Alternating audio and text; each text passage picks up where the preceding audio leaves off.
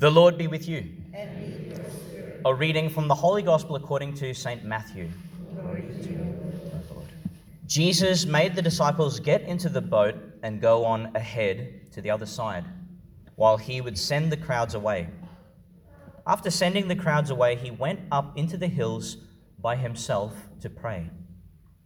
When evening came, he was there alone, while the boat, by now far out on the lake, was battling with a heavy sea, for there was a headwind. In the fourth watch of the night, he went towards them, walking on the lake. And when the disciples saw him walking on the lake, they were terrified. "It is a ghost," they said, and cried out in fear. But at once Jesus called out to them, saying, "Courage, it is I. Do not be afraid." It was Peter who answered, "Lord," he said, "if it is you, tell me to come to you across the water." "Come," said Jesus. Then Peter got out of the boat and started walking towards Jesus across the water. But as soon as he felt the force of the wind, he took fright and began to sink. "Lord, save me," he cried. Jesus put out his hand at once and held him. "Man of little faith," he said, "why did you doubt?" And as they got into the boat, the wind dropped. The men in the boat bowed down before him and said, "Truly, you are the Son of God." The Gospel of the Lord. Praise to you, Lord Jesus Christ. We've just come to the end of National Vocations Awareness Week. Young friends, do you know what vocation is, what we mean by vocations and what this week was about? It's the fact that God calls us. The word vocation comes from the Latin vocare, which means to call or to summons. And who do you think might be calling or summoning you but the Lord himself? In faith, we know that God calls each of us to something particular. This is a firm conviction we have in faith. We're not strangers to God. We're not hidden from God.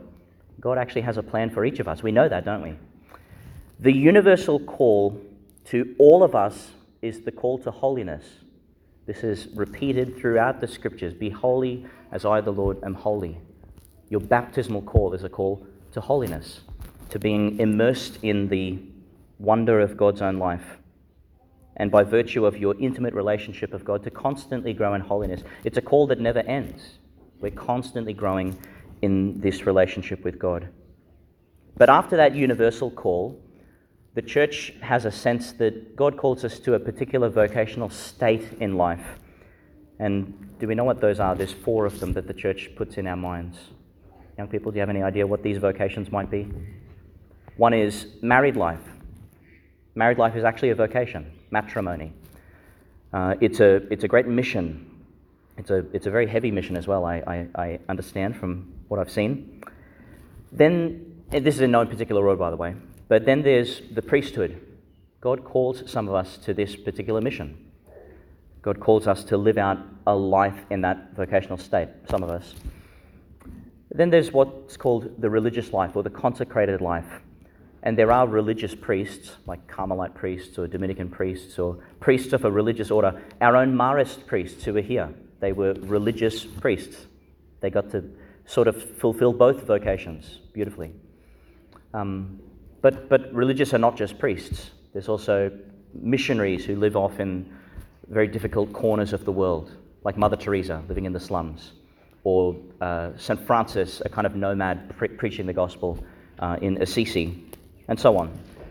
And then finally, the 4th vocation is probably the most elusive or vague, but all of us start out here. I think the church calls it the single generous life in Christ, which means you're not really wedded to anything in particular, but you are still living out the call to holiness, and hopefully in radical ways, trying to say yes again and again to Jesus, who is always calling. Okay, so we have the universal call to holiness. We're all common on that ground. Then there's particular vocational states, one of the 4. And then, of course, there's God whispering to us every single day. He's calling us to be patient with this particular person, or to be generous in this particular scenario, or to be faithful in this or that scene. Our whole lives are vocational, really. God is constantly directing and prompting and supporting us in whatever it is exactly He's calling us each to. Sometimes it's inconvenient, but it is always good. It's always good to follow the Lord's voice. If we want to hear God's voice most clearly, what might we do? Should we just blaze through life and hopefully God interrupts us? Because that happens, but usually things have gone pretty astray for that to happen. God intervenes in powerful ways, like the three phenomenon on the mountain of Horeb. That's not usually how God likes to encounter us. If we want to hear God's voice more clearly, we have to seek alone time with Him, like Jesus in today's gospel. In short, to use the scriptural image, we have to go up the mountain. This is always symbol or code for alone time with God, a kind of encounter with the divine. This is what the scriptures seem to advise again and again. They advised it last Sunday. You'll remember Jesus on Mount Tabor, the Transfiguration, and today as well. But it isn't as straightforward as going up there and you'll hear Him, is it? I mean, who has heard God clearly every single time they've hushed their lives? Sometimes it's a bit more complicated than that, isn't it? So we go up the mountain, but we have to realize, well, why are we going up there? There's a number of reasons why we would climb the mountain. And then secondly, once we go up there, what should we look for? What should we listen for? These are good questions. Remember back to the Transfiguration. Who was there? Did Jesus call the whole multitude up to the top of the mountain? No. Did Jesus call even the 12, which is a pretty select crew? No. Peter, James, and John, just an intimate, tiny little band of those closest to Him. That tells us that there's something about vocation which is very privileged.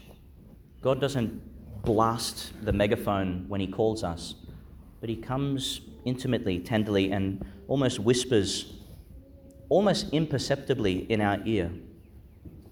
And in fact, we're told that what they see, that privileged glance, they're to keep to themselves until the resurrection. This tells us that there's something, let's say, unrushed about vocation. We're not supposed to be hasty about it in the crude sense. Yes, we should be prompt, but maybe there's waiting involved in a true vocation. And of course, they came down from the mountain because the vocation is never to stay up on the top of the mountain. We remember Peter's embarrassing words.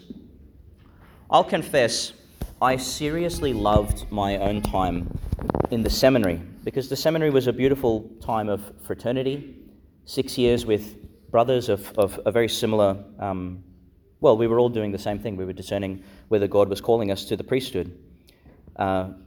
We enjoyed lots of laughter. We prayed together, we ate together, we challenged each other. Sometimes we wept together because there were dark times in the seminary, times of struggle and confrontation with God and with each other and with ourselves. But it was a rich time. It was, in some ways, the best time of my life, in some ways. But all of us, I hope, at the seminary, were keenly aware that God was not calling us to stay in the seminary. Like, being in the seminary was not our vocation. The seminary is, by definition, a place of transition. It's a place to pass through. And hopefully, while we're there, we have this keen awareness of God speaking, and we hear and respond. All of us, I hope, knew this. The seminary was precisely a place to move on from. We heard God, yes, in the study, yes, in the times of prayer, yes, during our meal times, and in a whole lot of other ways.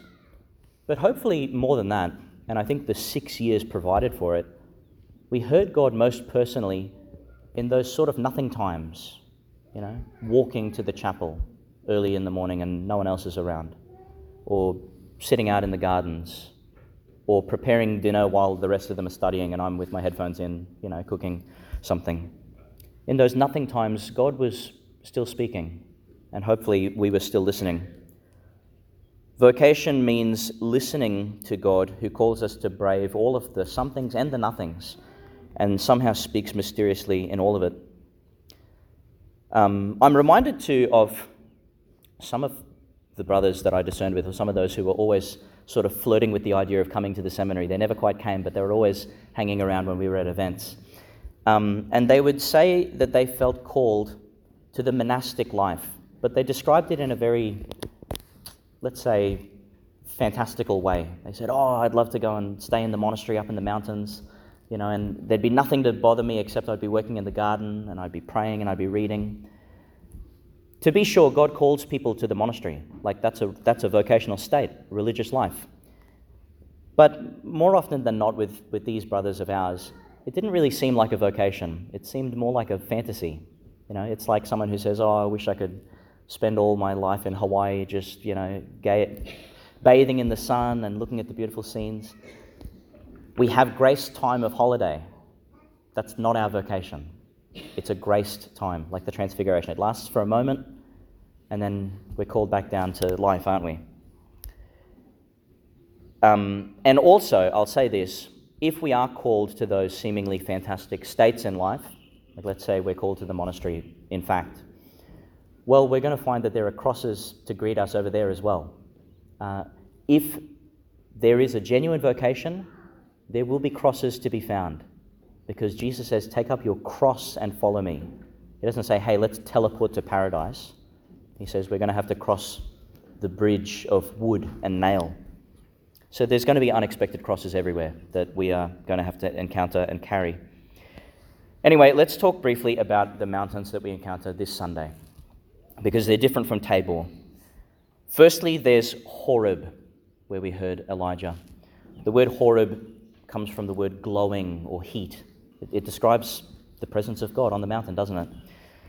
But it's also referred to as Mount Sinai, which comes from the word sin. It's related to the word sin. It's amazing, isn't it? The one mountain is simultaneously the glowing presence of God and the sinful confusion and frailty of God's people. At once, both. And as we look at the stories that unravel there, both took place. Great moments of holiness and wonder. Great moments of, let's say, human silliness at the least. Of course, Moses received the commandments there. Moses saw the burning bush there, etc., etc. Many things happened there. Today we hear Elijah. Why did Elijah go up Mount Horeb? Well, he was retreating. He was fatigued, or he was overwhelmed, or a combination of those kinds of things. He was really at the end of his rope. And perhaps he simply needed to experience God in a tangible way again. So up he went. What follows is a powerful allegory for faith and prayer. When we seek out God, what do we expect? When Elijah sought out God in his most desperate time, what did he expect? How many times have you heard the sentiment, if God is real, he should just give me some kind of clear sign. He should write a message in the sky for me. That's good. God can do that, and he would want to do that because he wants me to know him. So I'll wait for that. This is a mistaken impulse, isn't it? Because, for one, God has written in the sky. The heavens proclaim the glory of God. The earth shows forth the work of his hands. Hello. God has written his message everywhere, if we have the eyes to see it. So there's a fallacy right off the bat. But also, what is God's end game? What is God's end game? It's not that we'd simply intellectually assent to his existence. This is basic. Even animals do that. God's end game is far deeper than that. God wants to draw us, all of our humanity, mind you, into the strange romance of sharing in his divine life. He wants all of us to share in all of him. That's a profound, ongoing story that takes a long time. It doesn't happen. You can't dot point that kind of a journey. You can't write it in the sky and expect to somehow take it all in at once. We're being drawn into that slowly. And so God oftentimes is subtle, gently whispering, gently cajoling. Rather, all of us have to meet him in his own time. And when I say all of us, I do mean all of us, including our most hidden parts, our most sensitive parts, our most fragile parts, even those parts that are bruised and broken and marred. All of us must meet with all of him, which takes really all of life. We retreat from fatigue. We retreat from the overwhelming bigness of life. And what do we see when God does encounter us? A strong, heavy wind rending the mountains and crushing the rocks, an earthquake, fire. God forces us to be patient, to look past these really distractions. We can't devote, let's say, 3 minutes a day to prayer and expect to move past them, because what kind of relationship is going to be formed in that way? Like, God is with us always. So somehow we have to be with him always. We must move past our own impatience and come to the weighty reality that God is. God is always, everywhere. God is controlling everything, and he's deigned to visit us even now. We know he is with us not because of some external sign. There is no sensory data to confirm that for us, because God is not that kind of a God. But it's true that God is with you. You get to know it in faith, which is a real knowledge. It's a deep knowledge.